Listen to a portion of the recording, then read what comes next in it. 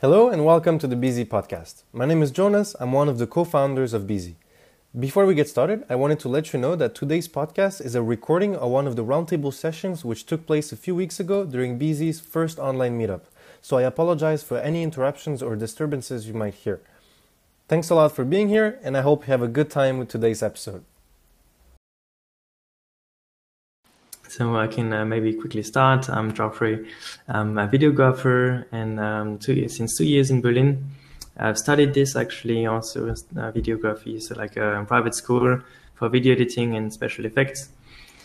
I don't think it's really necessary to go to a private school or to a school ready for it, because then there's obviously a lot to learn about freelancing, about business, and that's also the topic of today. About finding clients and doing good work. Let's hear about you guys. Yes. Johan, do you want to start? Yes, why not? Okay, I'm Johan, I'm 23, and I'm a social media expert on Instagram and Facebook. This is my and LinkedIn. This is my three main real social network. And I start my activity officially 7 months ago, in October last year. But before this, I was a freelance for some startup or other business like this. I'm also a photographer, but just for fun. This is not my main work. I created some little movie and take it a photo on my trip, for example. And you get a drone, right? Yes, I have a drone. Yes, I start with a drone, and after I buy my camera, and before that, texted with my smartphone. Cool. Awesome. Christina. So I'm a photographer, mainly. I do also know how to do videography, but I do not consider myself to be a professional video. Photography I've been doing for the last 8 years. I don't know how it flies, but for 8 years, this has been my main job. I started it actually as my main job. It was never my hobby at first. I just got into the media world with my friends who were working for different magazines. And so I just started right away. And there's nothing else I can do. Yeah, that's it. Yeah. So my name is Max. I'm a music composer and sound designer for media and brands, businesses. So I work a lot with videos, film, and also marketing and branding related projects. And since I was a kid, I wanted to do music. I wanted first to become a punk, famous musician. Didn't pan out. But I went into the studio work, and at the beginning I studied political science, and then at one point I said, okay, I want to do music, and I did 1 year of sound design school, and from there I studied myself and learned things, by myself, and I took courses online and worked on small project, free projects, and I started out like this.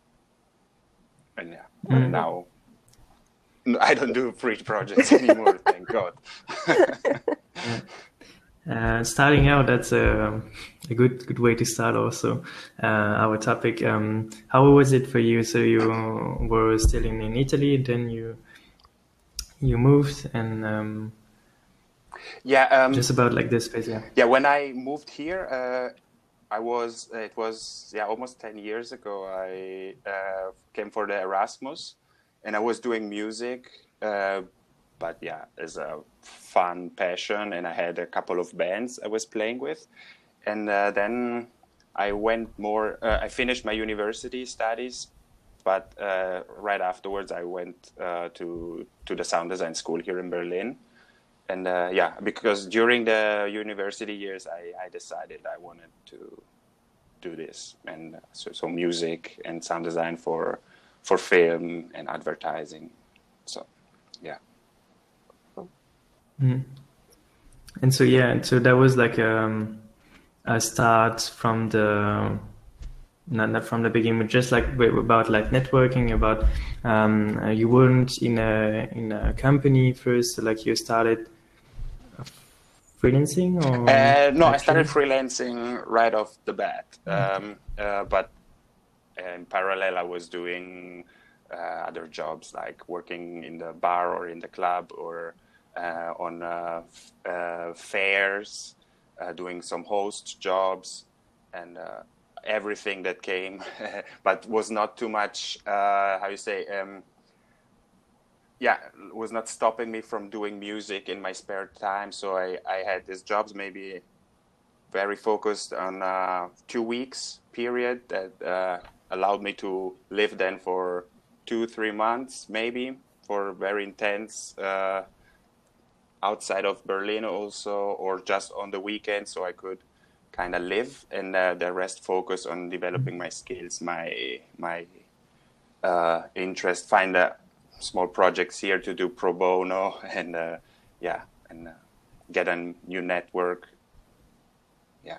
For sure, yeah. Christina, how was it for you? You said you started already like directly as a professional also, so that was also freelancing, right? Yeah, I mean, of course, I didn't do a school or a university. I didn't go to study photography specifically. But yes, I had a few photographers who sort of were teaching me everything. So I counted as an Ausbildung, like I was exercising my skills right on the spot. I was following them to all of their shoots, to all of the events that they had for about 6 or 7 months.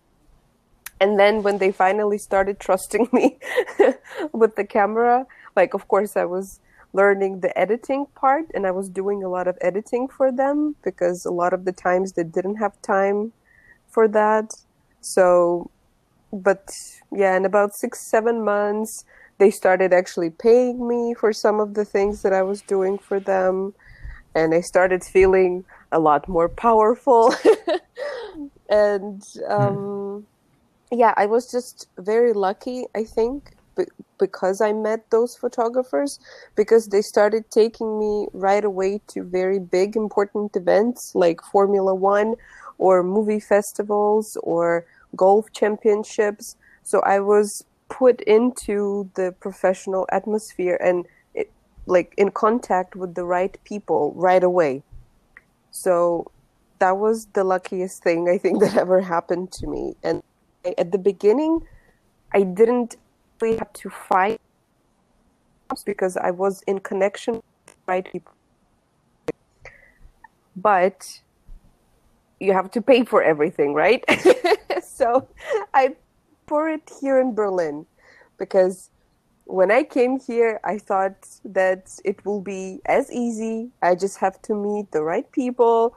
They will love me. They will love my photography, and everybody would want to work with me. But of course, this is not what's happening in real life.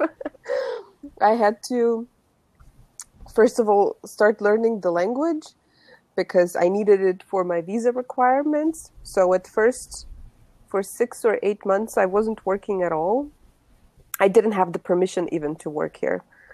So, but after I got another visa, which was allowing me to work, I registered myself as a freelance photographer and started really, trying to dig in into the scene of Berlin, which is, of course, full of amazingly talented people, which is amazing, but which is really difficult for me to compete with, especially with the people who grew up here or who studied here, and they've been already, just like me in Dubai, was already integrated into the scene. I have to compete with those kind of people here, and it's quite tough. But with time and effort, I got myself a few jobs here and there, and of course, you get one job, you get the next one, you get recommended, and yeah, you just have to do a lot of talking and a lot of chatting with people. That's the only way to get yourself a job. And at some point, I got a bit disappointed in all of the process because you do so much work, but you get back so little. And I decided to get a full-time job, like apply for jobs like in magazines and newspapers, and just continue doing what I did in Dubai mainly. But that didn't work out either because they require a very high level of German, which I still don't have. And yeah, competing in the country or in the city where the language is not your mother tongue, it's a bit tough for me, honestly. That's why I just continue working with marketing agencies, with brands here and there who are not just concentrated on German public, that they concentrate on international clients, so I can easily communicate with them and do the work for them. Yeah, thanks. That was actually a lot of info, but yeah, cool. I'm hearing also like one, for example, one keyword you said like is networking. We can go on this afterwards, so like how to grow a network and then go from this to get more clients, and also recommendation you said and stuff. That's also like little topics and ways to gain clients. Yeah, for sure. Johan, how was your start? You also had it like on the side, right? For me, I start online with LinkedIn. I created my own network on LinkedIn. How I make this? I I post my daily life on LinkedIn. Speak about all your daily life. Okay, today I do this. It was cool. Oh, I have a meeting with a client and he gave me a recommendation. This is so cool. You can show your work or something like this, and you post and you post and you post, and a lot of people see your content. And this is the most important, the content. If you post content, people will will see you a lot, and people will come to you to ask you, okay, you post content on LinkedIn, but what is your job? And after this question, you can start speak with people and network with them, and they will speak about their project. And sometimes you have a person who wants to work with you because you start creating a relation with this person, and when this person will need a service on your skill, they will ask you because you have a relation. And I started with my first client come from LinkedIn. And as you said, Christina, recommendation is cool, because when you have your first client and you have a network of entrepreneur or businessman, he will recommend you in this network, and you will have more and more and more questions about your work and what you do, and you can find more and more customer. Yeah. And all my customer is come from digital. So yeah, what I hear is also like, and something you try to do is not being salesy in a way, by reaching out to people on LinkedIn, not saying, hey, do you want to buy my service? Just like trying to get to be friendly, be authentic. Speak about your work, and not try to sell, because social network is social and not selling network. And you need to start to create a relation, and this is the goal of a social network. And sell comes after. Comes after. Make them your friend first, and then sell them. But Yeah, but that is something very important.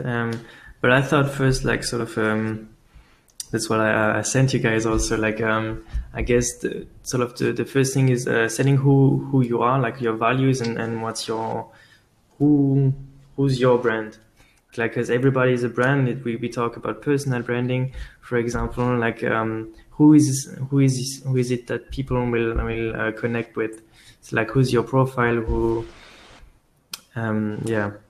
Max, do you have like insights maybe on or did you already think about like okay, what's my values and what's something like the basement for okay, I want to reach out afterwards to people? Yeah, I think the most important thing is always, if you present yourself to a potential client, a prospect, or it's always to focus not on how great you are, what your skills are, because first of all, most of people don't understand. If I explain how many cool techniques I use to create a specific sound, first, no one understands it, and second, it's totally not interesting for them. So if I have to present myself to a potential client, I try always to make clear what I can do for them, how I can make their life simpler, better. I mean, not their life, no, but their no in the business, how I can improve their product, their services through my services. So because we provide services, and these services are not about us, are about what we give the potential client. So there are a lot of great composers, great sound designers, great filmmakers. So you're not the only one, and they want to know that you care about their service, their product, about them. And I think that's one of the key things to establish also this relationship, not being about yourself. Actually, it doesn't have to be at all about yourself, because that's yeah, good point. Yeah, good point. So I mean, and then how was it to? So like that would be then your way to differentiate you from others, like to care more about customers' need and customers' problems. Yeah, it depends also on what kind of contact you have, no. But yeah, if you say so in terms of general branding, I think you should find first of all your strengths, and build around that your brand. And I don't know, maybe you want to be the filmmaker for fashion clips, then yeah, you have a different approach to your branding. I don't know. For me, it was important to be like the I don't know, have this branding of a bit artisan for cool brands and the film, but that I work like really like an artisan, really crafting the sound, and that's what I also try to come across on my website. And so maybe another composer, for him is important to be like the guy who makes this massive in-your-face sound that's perfect for Hollywood movies or Hollywood trailers. So it depends really on what you like and what you enjoy most doing, and then based on that you should brand yourself. Yeah. Christina, how is it for you? Do you have like a branding? Did you think about it? Well, that's a very difficult thing for me to figure out, because everyone is constantly asking me, what kind of photography do you do? And what's your favorite kind of photography? I can never answer that question, because I am a very unstable person. I can never be connected to just one thing or continue doing just one thing. So I can never just be a full-time food photographer. I'll get bored of it. I can never be a full-time baby photographer or just an event photographer, or I cannot. I have chosen a few of the types of photography that I do, and I approach clients in those areas. Like I do food photography, so I approach restaurants for that. I do interiors photography. I approach maklers in German, like the agents who sell properties. The real estate agents. Sorry. Then I do family photo shoots, because here in Germany they are very popular and I do enjoy them. So I do that, as this is the only private niche photography that I do.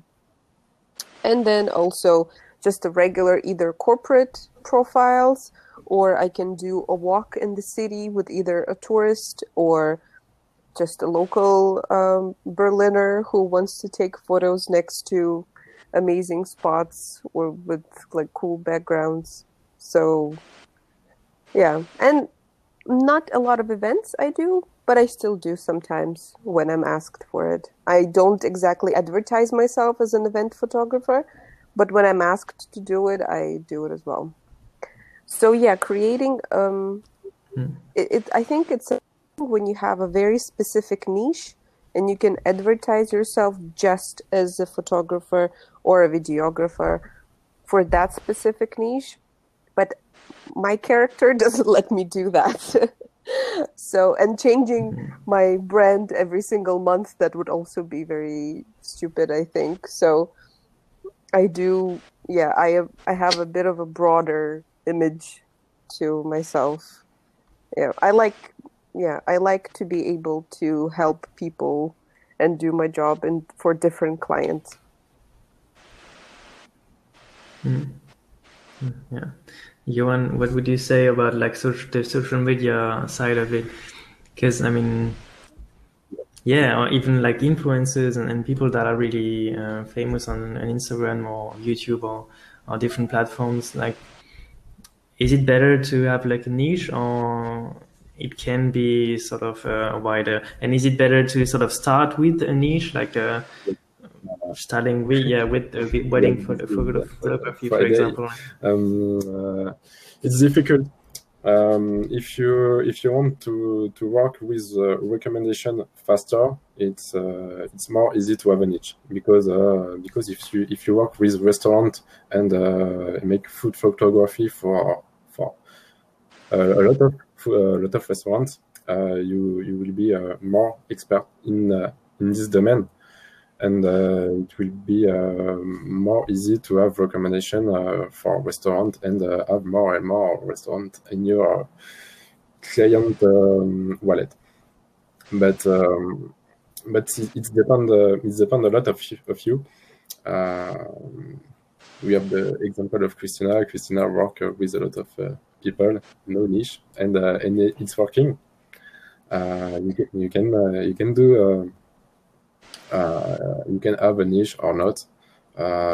For me, I haven't a niche, but I have a little specialties, and I think the most important is to have a specific offer for one type of client, and if someone comes to you with something which is not your main offer, you can adapt your offer to this customer. Yeah, sure. About like a sort of a keyword, ICP, like ideal customer profile. That's something we hear a lot also, because that should help you also to target people. For example, networking on LinkedIn, for example, like. You're new. Okay. Who should I type? Who should I research? Who should I talk to? Anyway, so like, what's your thought about this? ICO, an ideal customer profile. If you have on social network and on Google, if you have a niche, it is more simple for a customer to find you. Because if you search photographer on Google, you will have a lot of result, and it will be difficult to find you and to have your place in the result. And if you have a niche photographer, restaurant photographer, you have less concurrence. Yeah.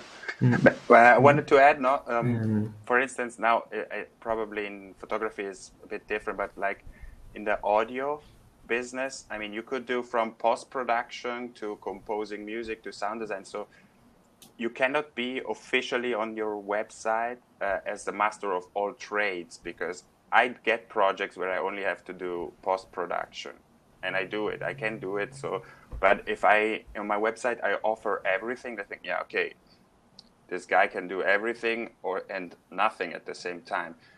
So you and you have also your favorite kind of projects you want to do that are your strength, what you enjoy most. So I think based on that, you brand yourself, not too close, like, oh, I only make music for I don't know, art gallery events. Yeah, that's very niche-y then. Well, maybe you say I do music and this, or I do photography. Like I imagine in photography you can also have like a super broad spectrum. And I don't know, you maybe are not famous for being a marriage photographer. Or yes? I am definitely not. I never do weddings. Yeah, exactly. See? Yeah, and I have a good friend of mine. He's a super successful photographer for marriages. And it's also a great way to make good money. But now he's very into this niche, and it's difficult to get out. So it's always tricky also how niche, how much into a niche you get. Yes, I think, yeah, but you said, for example, here, like somebody there who got pretty far, like who got pretty successful. He got successful probably also because he needed. Yeah, definitely. Do you think, or do you know people who got successful by getting more broad, by getting I can do everything type? Christina, do you know famous photographers or what you would maybe call successful, and how do you think they got there? The thing is that I am in contact a lot with product photographers and or press photographers. And you see, they're very different. Of course, the product photographers are solely concentrated on doing photography for products. And that is, it's a niche which always requires a lot of work, especially, I think, now with the social media. Every brand needs a representation and a lot of images for their products. Not like before, just like once a month, a campaign image for a magazine, as an advertising or whatever. Right now, they require a lot of different images or even videos to be able to keep the interest of people coming. And then the press photographers, as I used to be once, who do a lot of things. Whatever the magazine asks them to do, they have to do. They, like, when they're hired, obviously, they cannot refuse the job. But I think that, yes, my life would have been a lot easier if I would have just, stick to one perfect client, rather than jumping from a place to place. But yeah, that's a problem that I created for me myself, and I have to deal with that. Well, I mean, not special. I mean, you're not alone, I could say. I mean, it's also like in the creative side, like it can be boring to do every time the same thing. Like, for example, shooting real estate, like only shoot real estate can be like actually super boring. So like empty walls. It's also important to change. So. Well, that the best. But how? Still, how is it to grow the network? Because we heard network is important to get clients and stuff. But Christina, who do you add, for example, or do you how do you do to grow your network? One of the things that I did a lot before the quarantine is that I would go to all kinds of different events in the city, which you could find on Eventbrite or any other app. Some of them are free, some of them are for a small fee. And a lot of the times I would go there with my camera. I would talk to the organizers right away, introduce myself, and snap a few images for them at the event. And of course, while I'm there, I get a chance to talk to everybody, and they see a camera on me, and of course they know that I am there as a photographer, and I get lots of connections that way. And so you get introduced to the organizer first, who then can invite you for the next event. This time he might pay you. He might not pay you again. I do a lot of pro bono work because I think it's necessary here. Of course, it's not the ideal way, but you don't do too much work. You just get from the event, I don't know, maybe 10 images, maybe 15, I don't know. And you just send it to them, and then they post it on their Facebook, on their Instagram pages, and they tag you on those images. So a broader audience gets to go to my pages and see what I do. And also BumbleBiz, I do a lot because a lot of people connect there, through the common job profiles.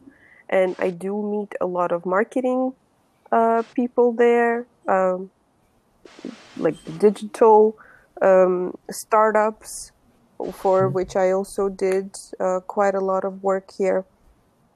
On LinkedIn, I did contact a lot of stylists, like photo shoot and video stylists and marketing people. Again, for me, the marketing people are the most important because they are the ones who are providing content for their clients in order to keep them on float and keep their image good. Because not a lot of the brand owners themselves understand how important good photography is.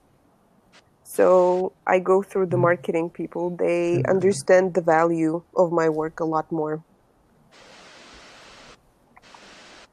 Great, yeah. Johan, how was it for you? So you said you sort of started with LinkedIn and adding people on LinkedIn and growing your network there.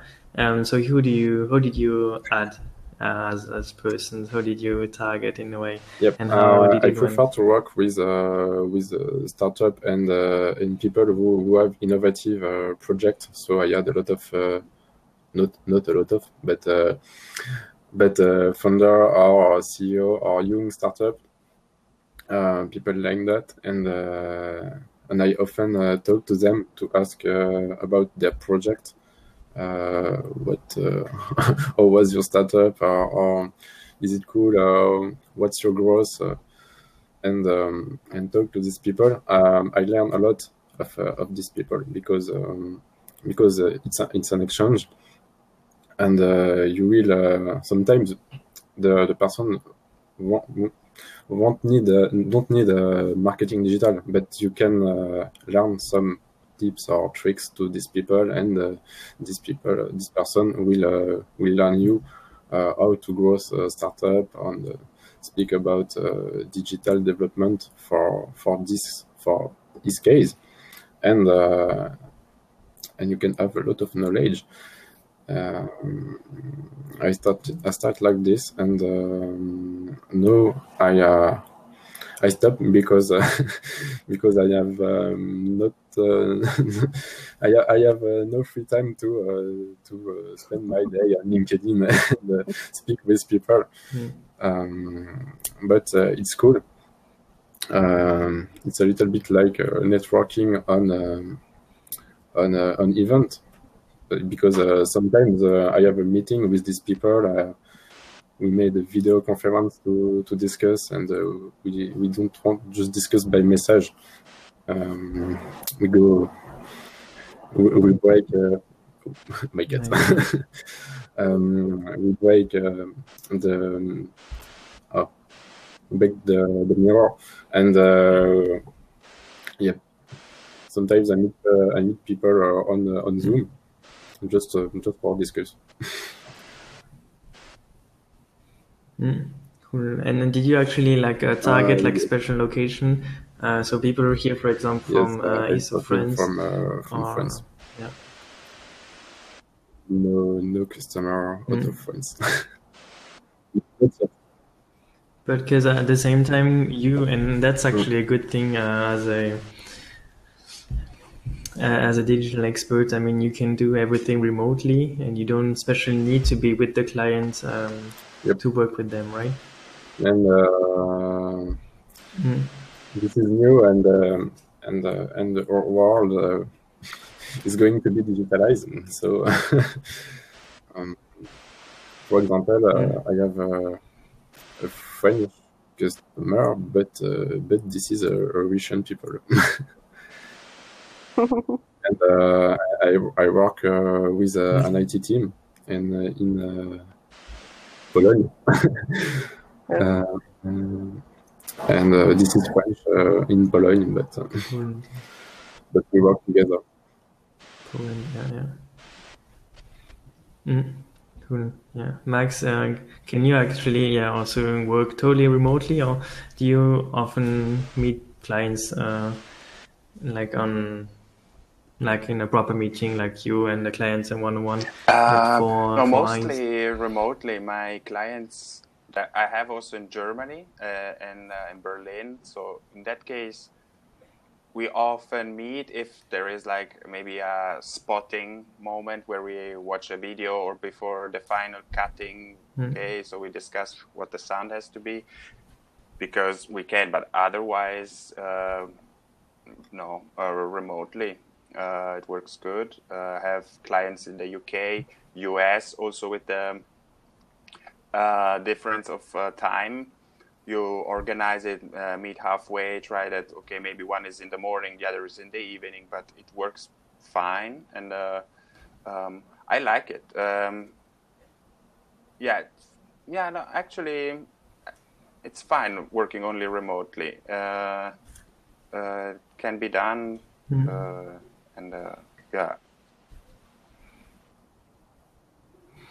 Yeah, I mean, it's even more creative. At the same time, it might be like more difficult, like when you start, because I mean, you focus less on one type of people. Again, like sort of this ideal customer. So how is it for you, like growing the network and having clients growing? Yeah, having clients. How did you find your clients? I also go to events. Of course, it's then different, my approach, because it's difficult to people to recognize me as a composer or sound designer unless I go with a keyboard, but then I'm only a wacko. And so no, it's more, I mean, for you, it's great. I didn't think about it, but it's, of course, you see someone with a cool camera. It's a good thing for the events. Yeah. And so, but I go also to events that I think are worth for networking. I also use LinkedIn, not so much, but I had some clients coming through LinkedIn. Also, and I noticed that the clients I had from LinkedIn, they were also very, kind of built a good relationship then, because it started with talking a bit and knowing each other.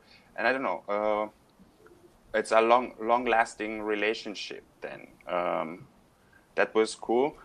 But yeah, I mostly get new clients, all through people I know already. So maybe someone has worked with me, or it's a friend of mine who knows someone and says, hey, Max is doing this. So I get, or people I've worked with in the past, or I just write them cold email. And it works. I mean, of course, in the cold email, you have to personalize it, and it takes a bit of time. But in most of the times, they probably don't need a composer at that moment. So you also have to decide, But you do some research, and there are tools that help you. with this, you get the emails. You can segment it and then go. So of course, if you send 3 emails per month, the chances are low that you are successful with cold emails. But if they are interested, I see it myself. If I receive an email from someone that, I don't know, maybe in that moment I really need a graphic designer for something, and it pops into my email, say, great, and I will contact them. Why not? Because or you look what they on the platforms. I don't know. There are a lot of different platforms. They offer all kind of jobs. But yeah, I am on every online portal where. Yeah. Oh no. Am I still? Everything was blocked. You're back. You're back. I'm back. Okay. Yeah. So I'm a lot on the platforms also. For instance, Upwork is something that I don't like personally because it's you are competing with the whole world. So there's someone offering original music for $10, and then you think, I cannot do this. Not even if they pay 10 times that. It's still too few for me. I cannot do it. So it's difficult. There are some good projects, but there are more focused websites that then are more serious clients, because on Upwork there's also a lot of like me that need a quick thing. But so the big businesses mostly are not on those. But there are others that are more for people who actually do this full time. So you can have fewer offer, but the projects are much more interesting. And just a little question about cold emails. Like, do you a record and then keep track? Do you track all the emails, and then, for example, okay, today I sent so many emails? And the big question also is follow-up. Do you do a follow-up when they don't answer? Do you use like a special tool to do it, or is it just like your email provider server, like Outlook or whatever it is? No, I use a tool. It's called Snovio. There are others that do the same thing, and I can set up campaigns. So so it's personalized, but so I segment it very good. So I have, like, I don't know, music supervisor that do advertising.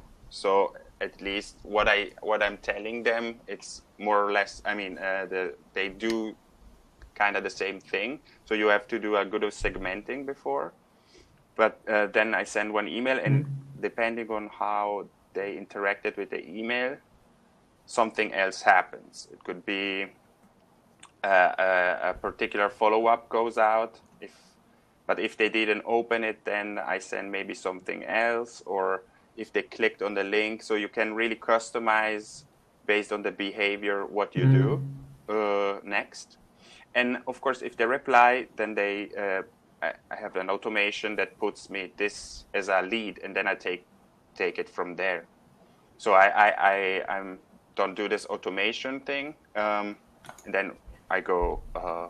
But yeah, first I try to get in touch with people with my specific offer that I know they could be interested in, and then once I get the contact established, I start talking personally with them. Okay. Yeah. So there's still like, can you type actually? It's Snovio on the and I mean so there's still like sort of a numbers game, right? Yeah, it's a numbers game, but because if you really send it's first of all it's so tiring. I tried, and I managed to write like 5 emails per day if I really, because then you move one thing and I was okay, and it took me maybe 1 hour to send 5 emails. I said that's a lot of time. So I rather do preparation work, like really finding all the people that are interested, could be interested, and work a good text that works more or less for everyone. I mean, it doesn't have to be too long, because otherwise they don't read it. So concise, what you can do for them, small introduction about who you are, of course, and make one call to action. So whatever that may be, click here if you want to schedule a call, or I don't know, send me and reply to this email if you would like me to send you, I don't know, a link to this, whatever you are trying to achieve through that email. Where do you find where do you find your leads? Pardon? Where do you find your leads? The email address on Google? How do you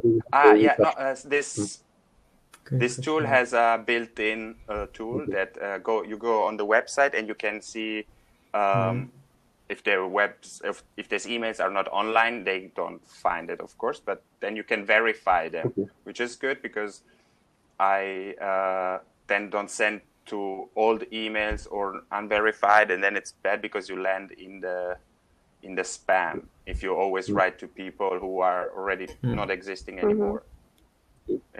So yeah.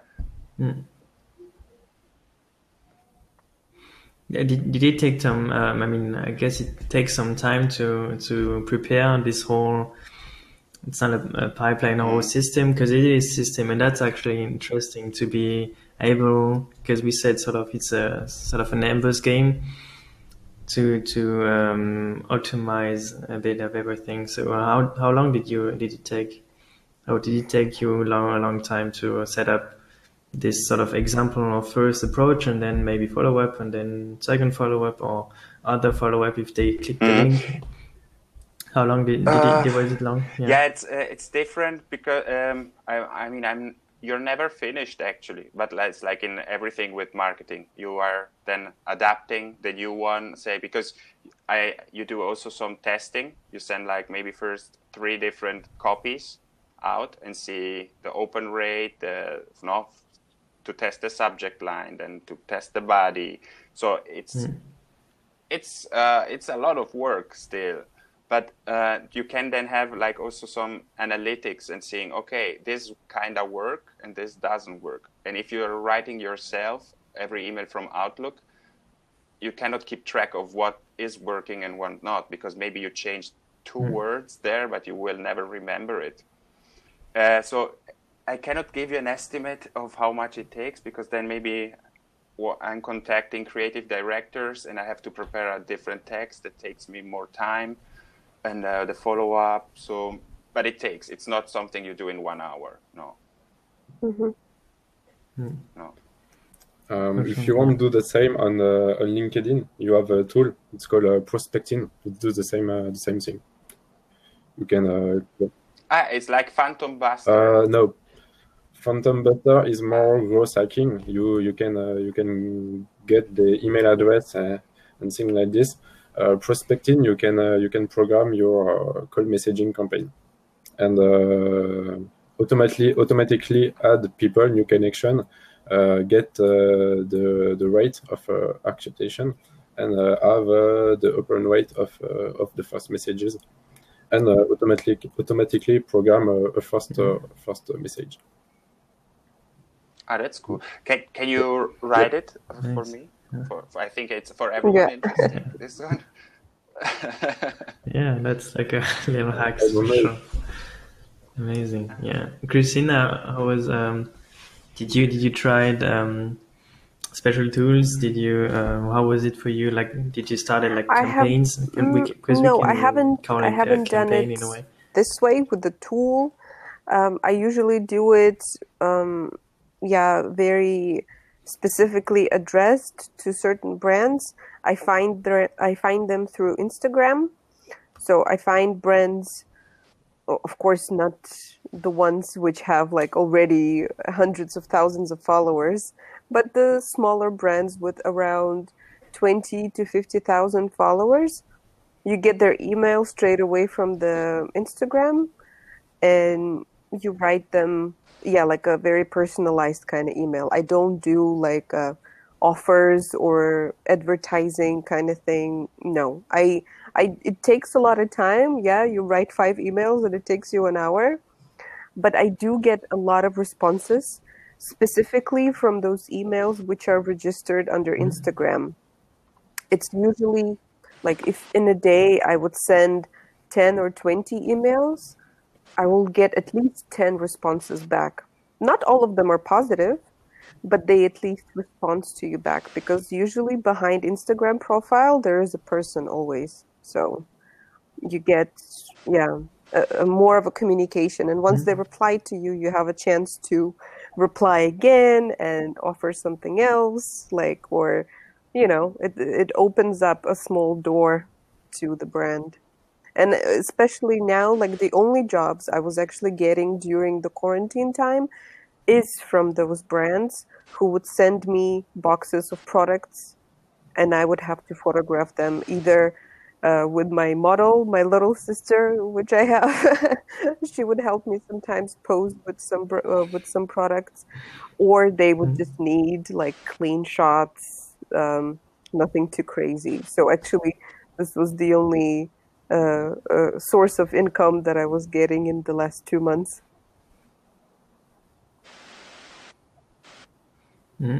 And so you still send like an email, because on The Instagram you messages, can no, sort of I don't do use DMs. No, this in DMs I usually direct don't get a messages. lot of responses. I don't know why. I do it through the email. Yeah, but I have the same experience. You mean LinkedIn, not the direct mail? No, in Instagram. Oh no, on Instagram. You don't get response. In direct messaging, Not like a I lot. do, but I don't know. I find it not that what's the word? Workable for me. I don't know. I prefer emails. Yeah. Do you? It's more More professional. like more professional. Do you so follow up by what you messages? want. I do sometimes. Yeah, I write that blah blah blah blah blah. I've also sent you a quick email, and they usually reply through email. Okay.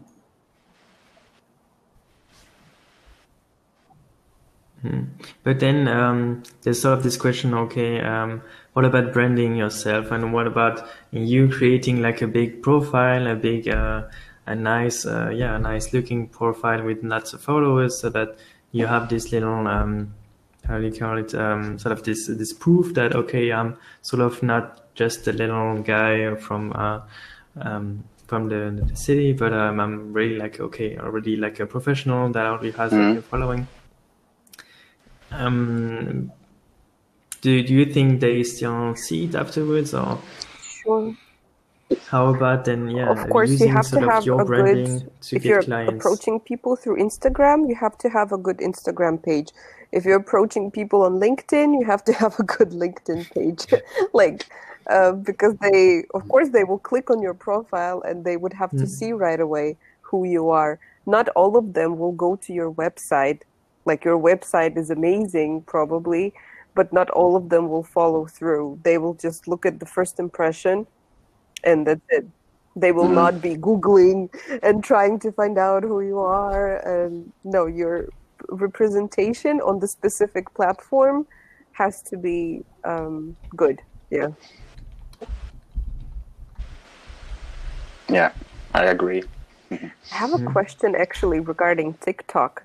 What do you guys think? Are you active on TikTok? What do you think? Is it helpful? What is it? Craziness now? I totally ignored it until Like a couple of weeks ago, because not interesting, but I started seeing there's a high demand of music for it. So there's actually people that pay for you to make the music there. So first step was installing TikTok. I don't have an account yet, but I'm going to see it if it's something. But yeah, it's I don't know. Also for video, I don't know if it's something that could work, because I think they're all user generated. No, could be maybe for branding purposes for video makers. I don't know. I download TikTok just to test, and if you're a content curator, there is a lot of things to do. But I'm not sure if TikTok can send you a new customer because the audience this is a low age audience. Yeah, that's we were talking with Geoffrey about it, and I enjoy spending time there because it's a lot of fun. But yeah, I have a impression that there's just a lot of teenagers who are having fun and they're being creative. So I don't think that they would provide me with any kind of clients. But if you enjoy creating something like that, that's a really fun outlet, I think. Mm-hmm. I see someone is writing, Abrar, that's a huge market on TikTok for videographers. See? Yeah, so on my side, I posted like a few videos, but then stopped. But I was super surprised that like the second video, so like no following, nothing, it got still 1,000 views. So like, okay, it's like a 30-second videos, but that's not like the numbers that I would get on Instagram or something. Even if you put a lot of hashtag, like 1,000 views, it's still okay. That's the only... some people who saw it, and so I think it's like really a viral potential. So, but then looking at who liked it and who watched it, and it's mainly young people. So that's also the question. Okay, is it your I think, your clients, the one thing I'm planning to do soon, hopefully, if I will not be lazy, is that it's very cool to link TikTok and your Instagram page through your stories. What I wanted to do was to create like retouching and like editing videos of my photos, which could be interesting for people just to see the transformation and the different techniques that they could use. And I can just film one video for 3 platforms, for Facebook, Instagram, and TikTok at the same time. And who knows, maybe something will happen. But that's, it's just the shooting in the air without actually having a certain plan.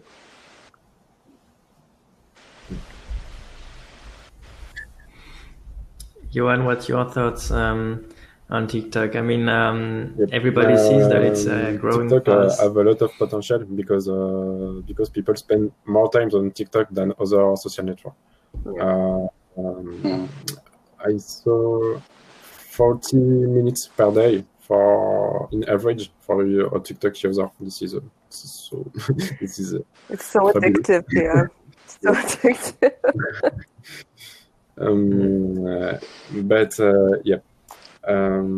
For business, I don't know. I haven't tested, but I have a story on Instagram filter. There is a French guy who created an Instagram filter. This filter becomes viral, and he get 1,000 followers than with his filter, and a lot of brands contact him to make filter. If you want to create TikTok stories, if you become famous on TikTok, maybe some brands can see your content and contact you to create content on TikTok. But actually, TikTok is difficult for brand. I don't know if there are a lot of brands on TikTok. TikTok ads is coming, and we can see some brands on TikTok, but not a lot. But I saw I am actually right now in contact with this creative director, but it's not a particular brand, but they do like events, dance competitions on TikTok, and they need music. So I'm in contact now. We are talking about the project, and let's see maybe. But they apparently there is. I didn't think there was like real money behind it. I found out that these competitions, if they can afford to pay someone doing original music on a regular basis, it means they are doing money out of it, like good. So I was surprised, but that's why I installed it now, because I said, okay, wait, if I got this potential client like this, there might be others. And they always need these 30-second loops.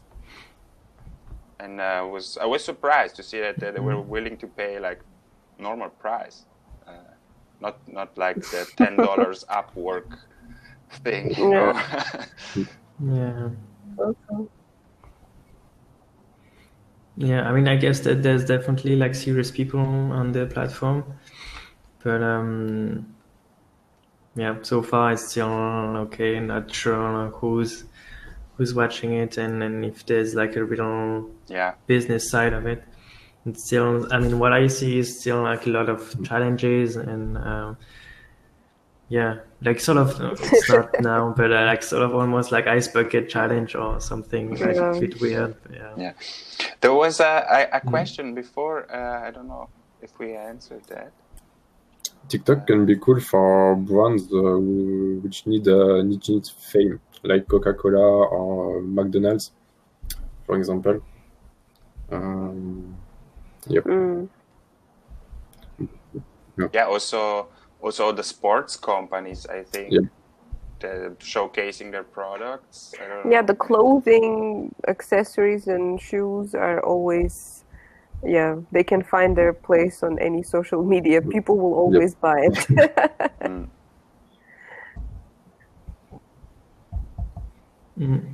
I also heard like that, because that's also like sort of a good thing to do to create challenges, so that you get user generated content. So like you create like a little challenge and then people will do it.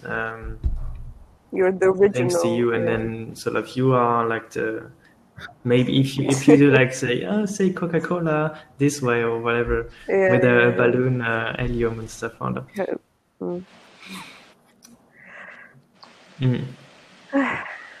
I'm getting too old for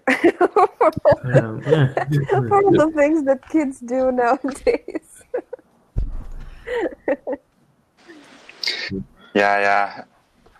Let's see, maybe it develops in something. I don't know. I really haven't followed it so much. I have to study it a lot more, I'm sure.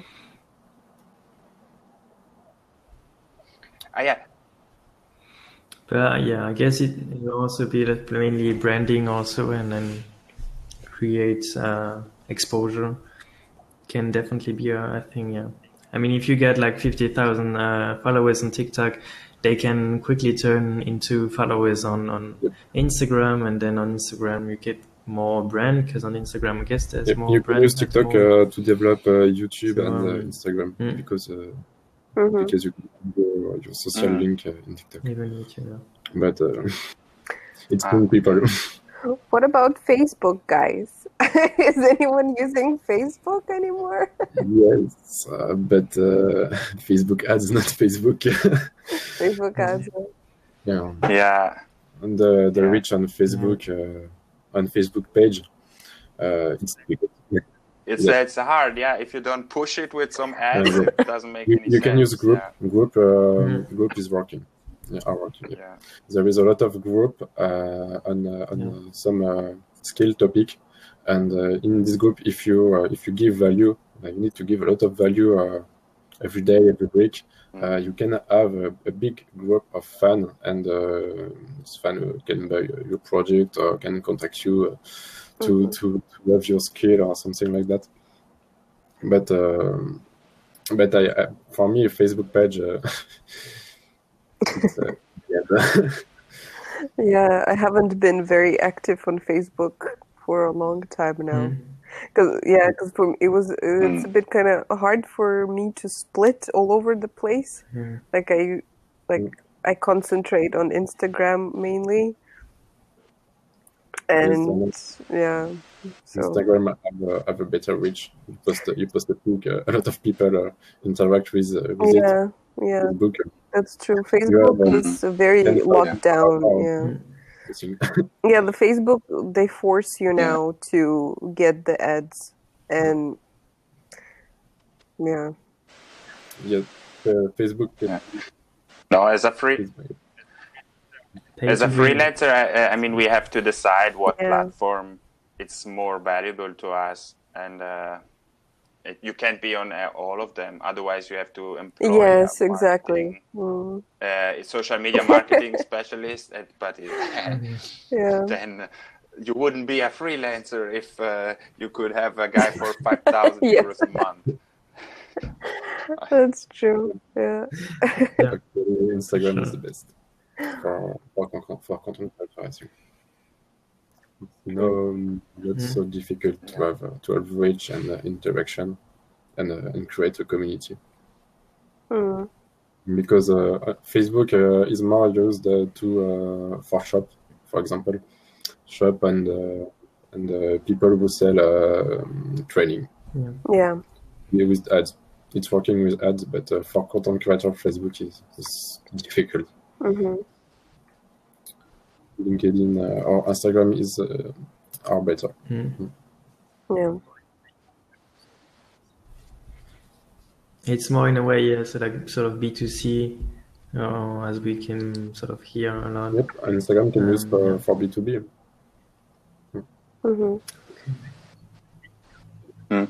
Yeah. Like so you're reaching out to brands, in this way, right? Or do you see like also like, for example, in the steel industry, like whatever, something really specific, or I don't know, for example, guys that are doing like the bouchon, how do you say bouchon, like the like wine bottle opener, or let's say this kind of something super specific. Do you think there's this these kind of brands also on Instagram? All kinds of brands on Instagram. I work for a brand of superfood. This is a very specific product, but it's work on Instagram. You just need to find your audience, your community, the people who can use this product, and communicate and in this topic. For example, for superfood, we speak about running, and we have a lot of runners in your community because it can be used for them.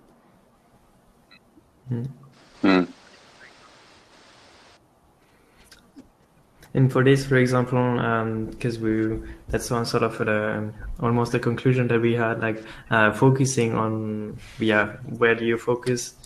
Like you cannot really do everything at the same time. It's more like, okay, choose sort of one channel. For this brand, for example, you'll focus on Instagram and posting and getting people that are into sports, for example, and into superfood there, or do you plan to reach them through other channels? Actually, we need to focus on one thing, because there is a lot of concurrence. There is million people on Facebook, million people on Instagram, and you need to be distinctive. And if we have a poor budget in communication, it's impossible to be efficient on LinkedIn, on Instagram, on Facebook. You need to create content for each platform. It's difficult. You can't do that, and it's better to focus on a platform and on social media. You can be efficient for your business. So, as a photographer or filmmaker, Instagram is the best, and you can use LinkedIn to share your Instagram, show what you do, and speak about your daily life to have a new contact. What about Twitter? Is anyone using Twitter? Twitter? Not me. No, me neither. Because Twitter, you need to create a buzz. Yeah. But I heard that it's one of the good techniques to draw people from Twitter, because there are a lot of people on Twitter, draw them to your other social pages, like Instagram or Facebook, like with the link going to your page. I did that like at the very beginning, maybe like 4 or 5 years ago, but then I stopped. And I'm thinking maybe now it's time to start again, because like you don't create a new content specifically for Twitter, you just link it to your main content page. Almost. Is it working good? It used to. I mean, I never had like huge following on Twitter because I'm not big on expressing my thoughts. I usually it's very difficult for me. Usually what I talk about on my Instagram page is, if I travel somewhere, that's the only private topic I can discuss. The rest of the time I just talk about photography. So maybe I can start using Twitter again. I don't know. And we had the question here, which I'm not sure if we answered, about if you have any specific plan to adapt your networking and branding strategies to the new situation. On my part, I honestly didn't change much because I know that it's gonna pass by. It's not gonna be there for a whole year or so. Like Berlin is already half open, and I'm sure it's gonna open in the next 1 or 2 months fully. I just keep, as I said, approaching brands through Instagram, and they send me their products. I cannot do events, of course. I cannot have personal meetings with them, but we discuss everything over email. And I'm just waiting out for things to go back to normal.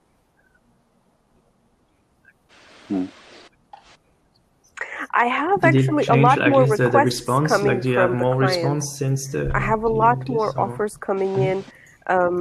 Some of them I'm not accepting, because a lot of the brands are now trying to get freebies. They're just wanting to get their products photographed for the product. Like, you keep the product and okay, that's it. They're happy. I don't do that anymore because that's just too much. I cannot just be working for vitamins and teas and chocolates or whatever. I need 200 kilo of vitamins at home. I need some cash. I need some cash to pay the bills. But I did start having a lot more offers for those like barter deals, photo shoots, which some of them I accept if the product is good, but a lot of them I have to refuse because, I mean, it's just not what I do anymore. I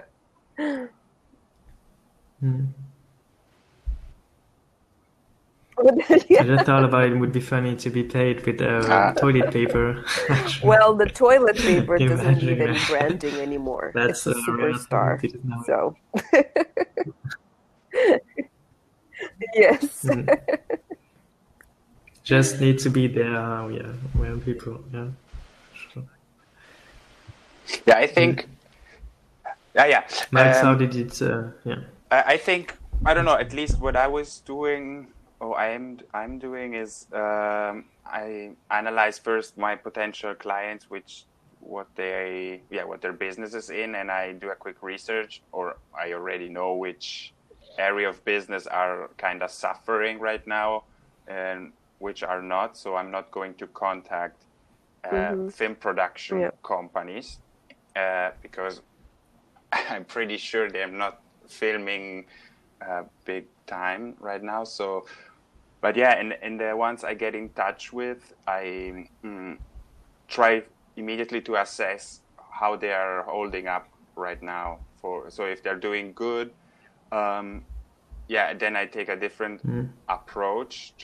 Because if I know, okay, they're struggling, but they are in need of this right now, I have a different approach. I'm not starting to offer them 1,000 things that I know it's too much. And I have others that are thriving right now, thanks to the situation, that are doing better than before. So for them, I then have a more propositive, offering more things, and so I kind of adapt to how the business is doing right now, and try to avoid altogether certain contacts, because then I kind of risk to burn a bridge by contacting them now, and they are kind of probably struggling with I don't know, surviving. And then I say, would you like to get some custom music for your failure? No. It's not cool. Yeah. You know?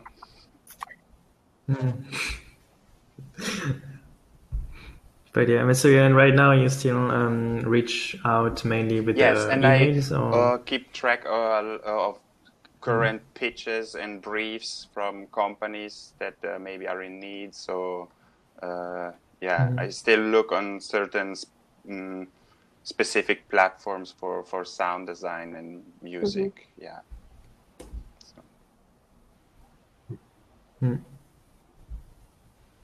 Great. Johan, do you want to add something about you and how for me, I need to learn about business first. If I want to work with someone in sport, I need to learn about sport first to contact the person and to have a cool discussion with him, because it's essential to be more friendly with the people. And I need element to understand what the company do first, and I personalize my approach for each business, because each business is different. So I study a lot the businesses first on Instagram, on Facebook, and on LinkedIn, on the website, and I adapt my communication with this data.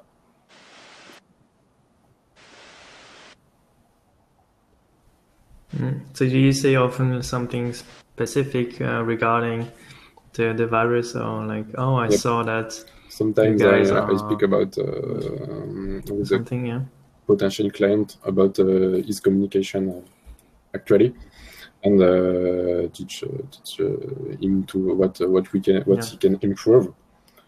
And sometimes he asks me, okay, how much you want to do this? Because I don't have the time to do, and go.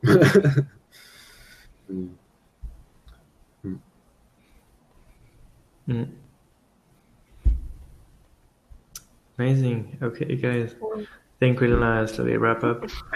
And the roundtable is already a little bit over 1 hour. That was awesome. Yeah. Cool. I really enjoyed the conversation.